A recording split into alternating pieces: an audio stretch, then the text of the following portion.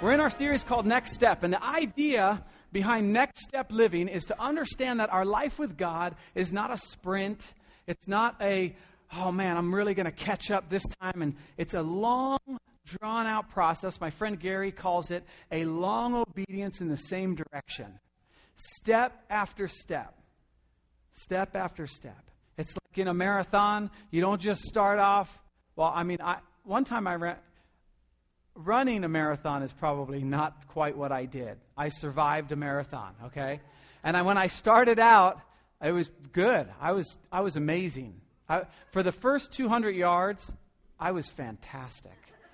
And then I started cramping up, and it was terrible. No, it was just a horrible, horrible thing. But the idea is one step after the other, one step after the other. And so we've been talking about Jesus. We've started in Matthew right in the beginning, and we've been going all the way to chapter 17 now. And we talked last week about how Jesus has changed his language from come and see to come and die. From all these steps that the disciples have taken, Jesus started to teach differently than the Pharisees taught and started kind of shaking up what the Word of God says. And began to do stuff on the Sabbath that the Pharisees were getting all upset about. He started healing people, things that the disciples had never seen before, healing leprosy and paralytic people and the demon-possessed, and he fed the 5,000, then he fed the 4,000. Just incredible things that are going on. And Jesus has taken them step by step by step by step until finally he says to the disciples, "Who do you say that I am?" And Peter says, "You are the Christ, the Son of the living God." And he takes that big step and Jesus says, "Yes, that's it. Now take up your cross and follow me." What?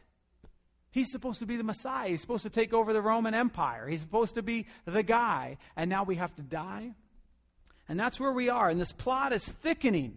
And we're beginning to see that this kingdom of heaven that we've been talking about, for those of you visiting, I do these silly hand motions. This is the kingdom of heaven. This is the kingdom of earth.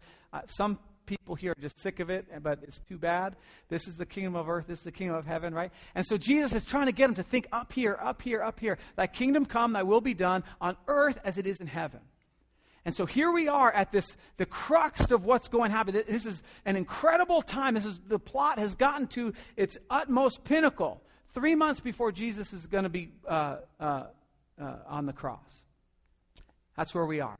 Matthew 17, verse 1 through verse 13. It's a lot of scripture, so hang in there.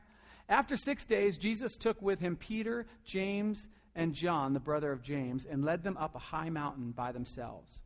There he was transfigured before them. His face shone like the sun, and his clothes became as white as light. Just then there appeared before them Moses and Elijah talking with Jesus. Peter said to Jesus, "Lord, it is good for us to be here. If you wish, I will put up 3 shelters, one for you, one for Moses, and one for Elijah." I have no idea how Peter knew it was Moses and Elijah. I don't know if they had name tags on or whatever, but it always freaks me out that Peter's just like, "Oh, there's Moses and Elijah." So that was bizarre. Anyway, moving on. Verse 5, while he was still speaking, a bright cloud enveloped them, and a voice from the cloud said, "This is my son whom I love. With him I am well pleased. Listen to him."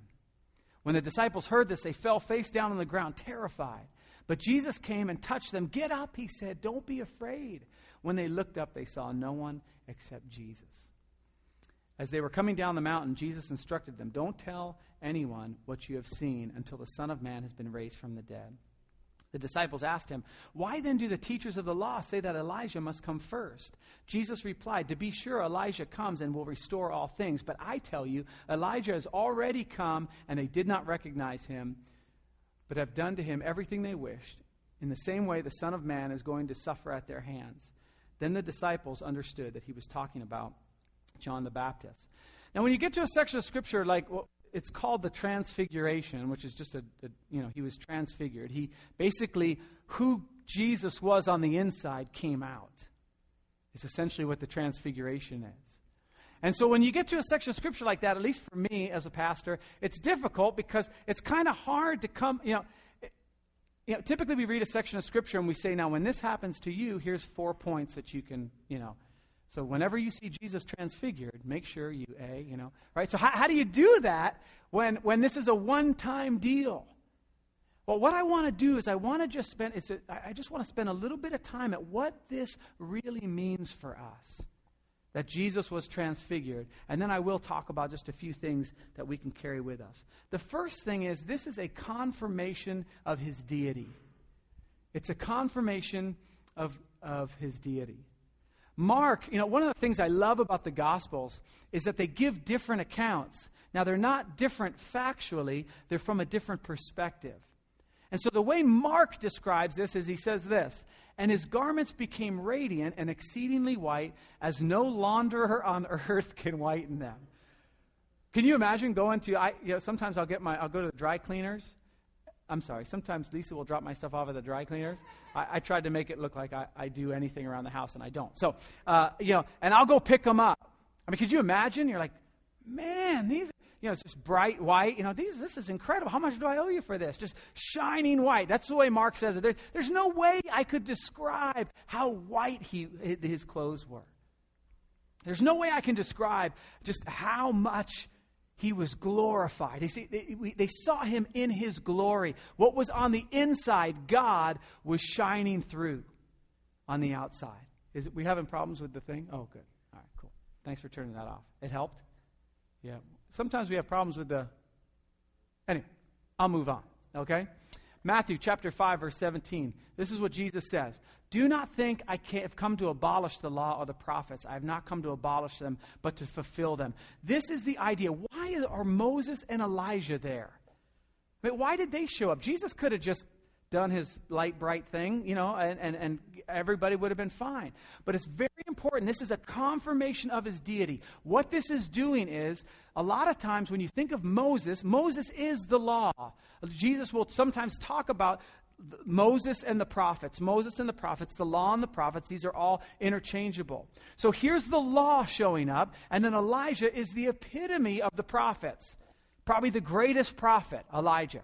He didn't die. He got zapped up on a chariot. Bizarre things happened to Elijah. But here he is. And what it represents is the law and the prophets coming as a handshake, as a testimony to Jesus of this new paradigm that's going to happen. Not by the blood of rams and goats and of birds and stuff like that. Not that sacrifice, but the sacrifice of God. God in the flesh coming down to be sacrificed for our sins. This is a confirmation of his deity. The idea that the law and the prophets are represented there. There's many other verses in Matthew that talks about this idea of the law and the prophets. In Matthew chapter 7, verse 12, it says, so in everything, do to others what you'd have them do to you, right? It's the golden rule. And then he says, this sums up the law and the prophets. In Matthew chapter 11, which we were just in just a little while ago, for all the prophets and the law prophesied until John. It's the end of an era. It's the end of the way we used to come to relationship with God. Now it's Jesus. It's a confirmation of his deity. Now, why do you say that? Why do you say it's a confirmation of his deity? Well, one of the people who was there was John. Okay? And John, when he began his book, his gospel, he started out with a declaration of this of the deity of Christ. And he did it because he was on the mountain. Let me show you what I'm talking about. John chapter 1, verse 1. In the beginning was the Word. This is Jesus Christ. And the Word was with God, and the Word was God. From the very beginning, before all time began, Jesus existed in the form of God. Now, listen, we're getting into stuff that my tiny walnut-sized brain cannot wrap my head around. And I've tried to do all the things with the Trinity. It's like an egg, and God the Father is the hard coating out, and then the Holy Spirit's the white, and then Jesus is the yolk or whatever. Nothing will do it justice. Nothing I say, no analogy I show, no trick can give the Trinity justice. It's mind-blowing. This idea that it's God the Father, God the Son, and God the Holy Spirit. One God, three persons. But isn't that great? I mean, I'm kind of glad that I can't wrap my head around the God I follow. Because if I could, then I'd be able to control it, right? We'll talk about that a little bit later. So John says this. In the beginning was the Word, Jesus, and the Word was with God, and the Word was God. He was with God in the beginning. So he was with God, and he was God. It makes no sense. I understand. It's the Trinity. It's awesome. Now watch what he says in verse 14. It's very important. The Word became flesh and made his dwelling among us. We have seen his glory, the glory of the one and only, who came from the Father, full of grace and truth. What John is saying here is, this guy's God, and guess what? We saw it on the mountain. Now, it's very important that we understand the deity of Jesus Christ, because if he's not God, the sacrifice cannot possibly go for all eternity. Remember, when we were sacrificing way back in the day, rams and goats and all that kind of stuff, every time you sin, you go to you take that sin, you'd carry it with an animal, and you bring it in, and you'd sacrifice it, and you'd be cleansed of your sin. And then the next month, you'd come back again with your stuff going, I did it again. Poor animals. People just have a big long train of animals for all their sin. Oh man, it's just a bummer, right? But when God came in the flesh, it was a sacrifice, the Scripture says, once for all. Only God can do that. And he did it through Jesus Christ. So there's a confirmation of his deity. It's very important that we see that. Okay? We have the testimony of the law, the testimony of the prophets, the testimony of God the Father himself, saying, this is my Son with whom I'm well pleased. This is my essence. This is who I am in the flesh, is what God's saying there. This is my Son. Listen to him. Okay? So a confirmation of his deity. The second thing we see is a preparation of his second coming. Did you know that there are about 1,500 prophecies in the Old Testament about the second coming of Christ? And in the New Testament, 1 out of every 25 verses, it's actually probably 1 out of 20, but I don't like exaggerating, so I just made it 1 out of 25. Verses about the second coming in the New Testament. 312 verses in the New Testament about the second coming of Jesus Christ. And what we see here is a preview, a glimpse of Christ coming back. That's another thing we don't talk about that much. Right? But did you know that Jesus is coming again? And he's going to be in his glorified form this time. From the very beginning, he's going to come in glory. It's kind of weird. I mean, how often do I think about that? Like, what if he were coming tomorrow? Like, what if he were coming tomorrow? What if we heard the trumpet blast and he came tomorrow? How exciting that would be. What difference does that, how does that change my life? If I knew he was coming tomorrow, how would I change my life? You've heard that question before. It's not a new question. But think about that. He's coming again to take his children home. And this is a preview of that. Paul talks a little bit about this in Corinthians chapter 13. He says, now we see but a poor reflection as in a mirror. Then, what's then? That's when the perfect comes. Okay, we'll see face to face. Now I know in part, then I shall know fully, even as I am fully known. God knows you fully, right? And we're trying to get this kingdom on earth. It's not totally gonna work until Christ rules in this millennium, this 1,000 years. And that will show us what it looks like when, in fact, his will is done on earth as it is in heaven. And this is a preview of that. Now we see dimly. We see as in a mirror. It doesn't make so much sense now. But then, when we see him face to face, it's going to be awesome. So we get to this idea of the preparation of his second coming. Now, again, we go back to Moses and Elijah. The two men, Moses and Elijah, appeared in glorious splendor, talking with Jesus. Now, in Matthew, it doesn't say what they were talking about. Wouldn't you love to know what they were talking about? Luke tells us. They spoke about his departure, which he was about to bring to fulfillment at Jerusalem. Now, don't lose me here, because it's very important.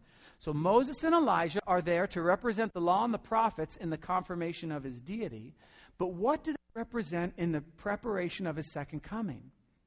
Moses represents the saints who died, because Moses died. Remember, there was an argument with Satan over his body. Okay, it tells us. Elijah was not. Elijah was raptured. Elijah did not die. He got zapped up and off he went. Right? This is a representation of the second coming. The saints who've died and the saints who are raptured. It's very exciting stuff. And we could go into all sorts of other ways this looks like it's on a holy mountain and all this kind of stuff. But we're not going to get into that this morning. But I just want us to understand that this is a preparation of its coming. It's a preview. Have you ever gone to the movies and you've seen a preview for a movie you really want to see? Like it's an action movie or whatever, and you're watching it, and they just give you a glimpse, just a taste. And then at the very end, it says, coming December 2015. And you're going, what? What'd you show me that for? I got to wait all the way to the end. There's almost like a letdown because you watched the preview, and it was so exciting, and you can't wait, and you love Star Trek or whatever it is, and you go to the conventions, you're totally in it, and you got to wait that long. Imagine that on steroids. This is what Peter, James, and John are going through right now. They're getting a preview of what's to come. The excitement and the glory and God speaking and showing up in a cloud. I mean, this is fantastic stuff. They spoke about his departure. That word in the Greek is exodus. Okay? They spoke about his exodus. Now, again, get this picture here. The exodus, I was struggling all week with this sermon because I didn't really I get excited about this stuff, but I didn't know how it would translate. So I hope you guys are getting excited too. Okay, so here's what happens. The exodus was the people of Israel coming out of bondage, wandering in the wilderness with God's provision and direction, and then entering the promised land. Remember when I said we see in a mirror dimly? This was a shadow of what is to come with Jesus taking the captives in sin and bringing them out to wander, providing for them, and then entering the promised land, heaven. And so when Moses shows up and Elijah shows up and they're talking about this exodus, this new exodus up on this level. About us, that we are in captivity in our sin. We're in captivity and having to kind of meander around this world. And the Lord sets us free to walk in his presence. And then ultimately, heaven, eternity with him. This fulfillment. And so they're talking to him about the Exodus. This is also happening during the month of Tishri, okay? Tishri is the month where they have the Feast of Tabernacles, okay, or the Feast of Booths. And what that feast, it's a week long, and it celebrates this Exodus. They make themselves tents and booths, and they kind of live in them to represent as a reminder of Moses coming out of Egypt and going all the way to the Promised Land. Actually, Moses didn't get to enter it, but you got the idea. So they're at this time in history where Jesus is, this is what Peter, James, and John get to witness. They're at a time in history where they get to see the handing off of one Exodus to another. A new day, a new era, a new relationship with God that happens through Jesus Christ. And there's lights and God and sounds and clouds, and it's awesome. And Peter has in his mind, man, this is the tabernacle, and Moses is here, and he was really there. And now he's here. I know what I'm going to do. I'm going to set up 3 tabernacles. I'm going to set up 3 booths. Now, what he was trying to do was he was trying to show them honor, to say, yes, I completely confirm with what you're trying to do here, God. And so I'm going to set up these 3 tabernacles. Now, this is the impact this had on Peter. And we're going to go into another section of Scripture that's fairly long, but I really want us to see. It confirms Christ's deity, and it's a confirmation of his deity, and it's preparation for his second coming. And then we'll get into some practical stuff in just a second. Okay? Peter says this: we did not follow cleverly invented stories when we told you about the power and coming of our Lord Jesus Christ. Now, what's he talking about? He's talking about the second coming, okay? This is in the very beginning, chapter 1. He's talking about the second coming. For he received honor and glory from God the Father when the voice came to him from the majestic glory. I almost said the magic mountain. The kids were just at Magic Mountain yesterday. Okay, sorry about that. From the majestic glory saying, this is my son whom I love. With him I am well pleased. We ourselves heard this voice that came from heaven when we were with him on the sacred mountain. So what he's saying is, I want to talk to you about the second coming, because guess what? I saw a preview of it, and it's going to be awesome. This is exactly what Peter's saying. Then you go through 2 Peter all the way to chapter 3, and he says, you know what? There's going to be scoffers that come. There are going to be some people that say, hey, where is this second coming?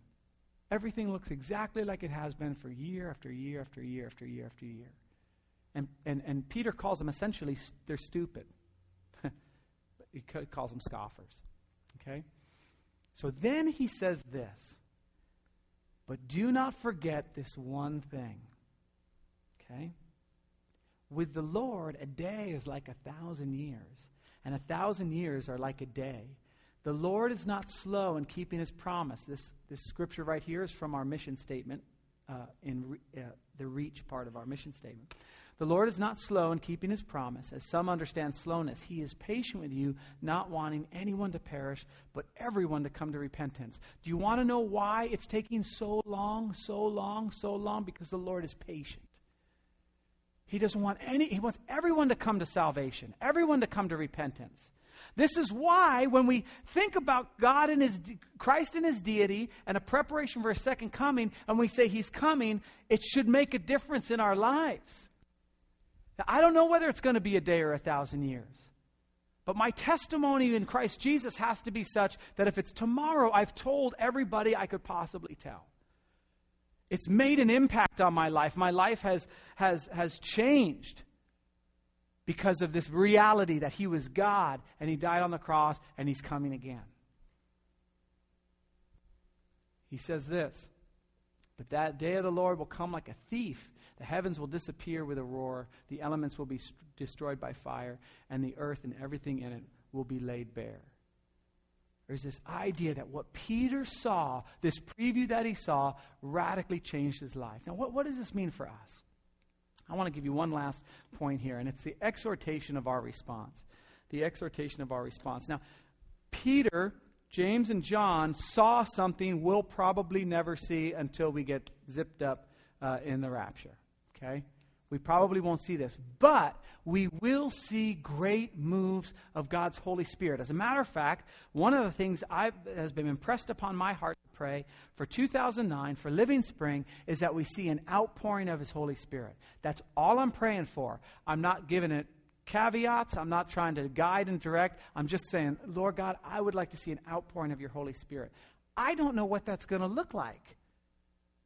Okay, it might be new and deeper ways of worship where we worship with more abandon. It might be that there's a great revival here and that many people in Garden Grove and the surrounding cities come to Christ. It might be that we see signs and wonders that for some reason when people go to the cross, they're healed. I don't know what it's going to look like, but that's what I'm praying for.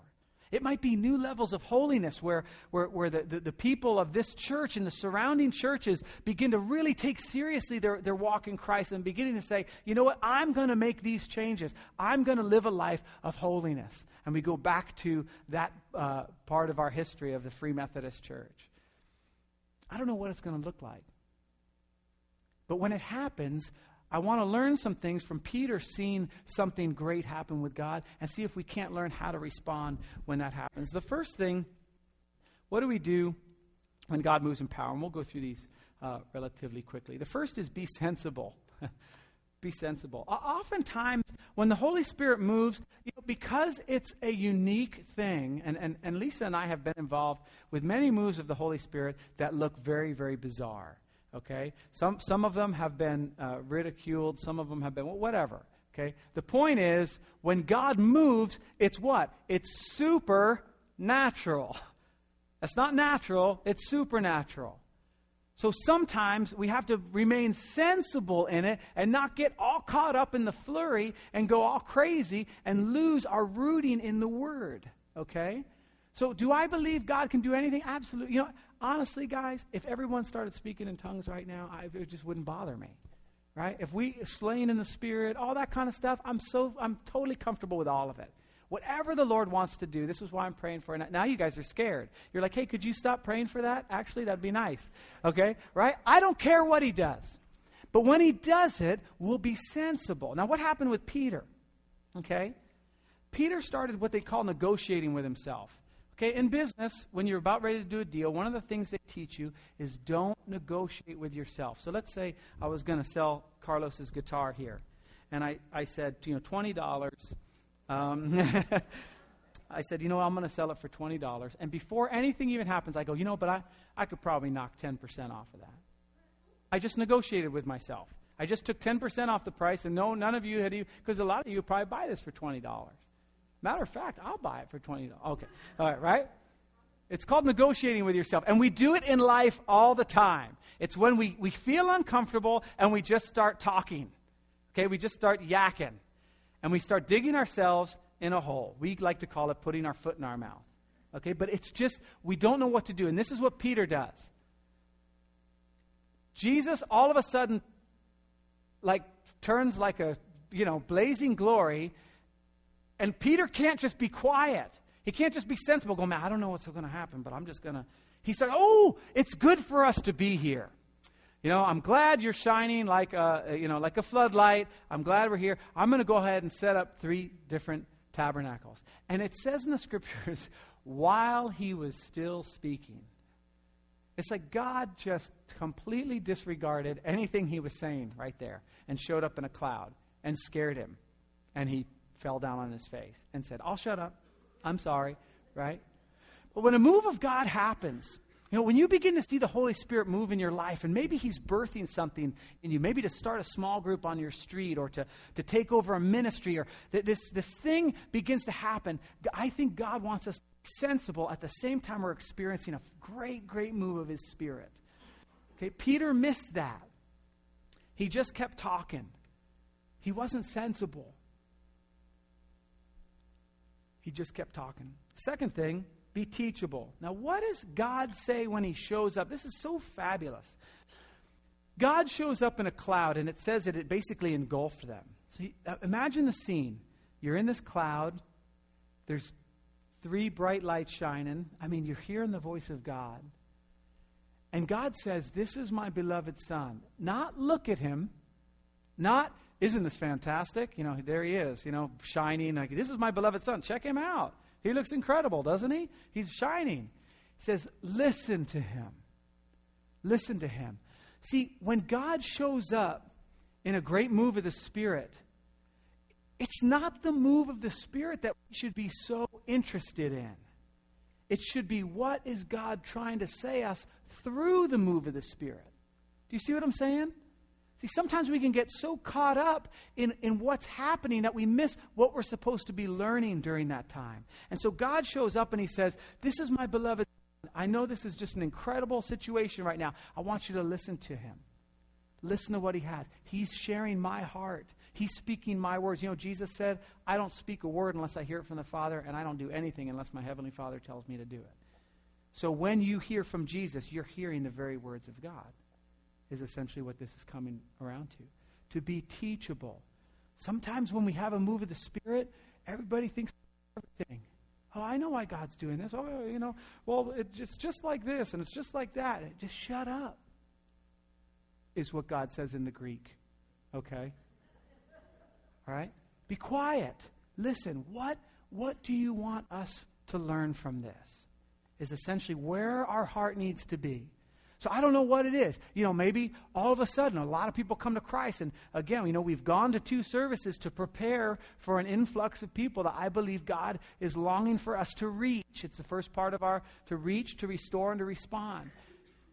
I don't know what that's going to look like, but it might look weird. Lots of people coming to Christ, and it's easy to go, I know why. Well, see, and, write a book, The Living Spring Way, and all this kind of stuff, and just be quiet and be teachable. Okay? The third thing is, be flexible. What did Peter want to do? He loved the experience, so he says, let's just camp on this experience. I'll set up 3 tabernacles. It'll be awesome. We can just sit around. You keep shining the glory thing. We'll take over the Roman. This is going to be awesome. It's good for me to be here. This is great that we're experiencing this. Let's just camp out right here. It's a danger when God begins to move. And you've seen it. You've seen churches that had a great move of God, and they camped, and God ended up moving on, and they're still camped out, trying to get it going, trying to work it out, trying to keep it going. Oh, man, it's dangerous. And so as a church, we need to be ready. Oh, this is a great move of God, what God is doing, and be ready for him to completely just, I'm going to do something new now. To be flexible. Okay, Peter was setting up all his plans, and then God showed up and said, dude, be quiet. Okay, I've got something to say. Okay, no tabernacles. We're not camping down here. We're not camping. We're just going to head. And then look what happens. It's really important for us to see. They see this great miracle, these great things, and then they walk down the mountain, and Jesus says, oh, yeah, by the way, don't tell anybody what we saw. How is that possible? I can keep a secret, but I probably couldn't keep that. I mean, you get down with the rest of the disciples, and they're like, man, what were you doing? We were just up on the mountain. What were you guys doing up there? Well, we were sleeping for a while. It does say that in Luke, by the way. They were sleeping when Jesus went to his glory deal. We were sleeping. Did you sleep the whole time? No. We got woken up by a noise, and, it's pretty cool. Okay, great. So what's for lunch, right? And they keep pressing him. Well, what happened? Did anything happen? Did Jesus tell you anything? Yeah, he did. There's we were up there and with Elijah. And, how do you do that?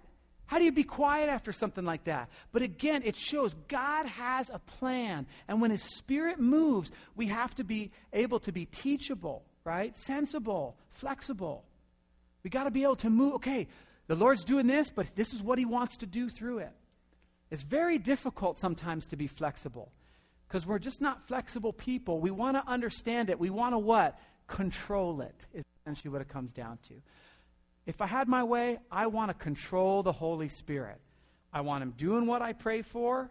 Stop messing around. If I pray for it, I want it done. I want him moving the way that isn't too wacky so I don't look weird. I want, all these different, I want to control the Holy Spirit in my flesh. But when you're sensible and you're teachable and you're flexible, what happens? You just say, I don't know what's going on. I don't know what God's doing, but I love this ride. I love knowing Jesus. Because on one hand, I'm watching great, glorious things. On the other hand, I'm just walking with him down the mountain, trying to hear from him, going, hey, Elijah's going to come, and it was John the Baptist. Oh, really cool. The last thing is be available. Be available.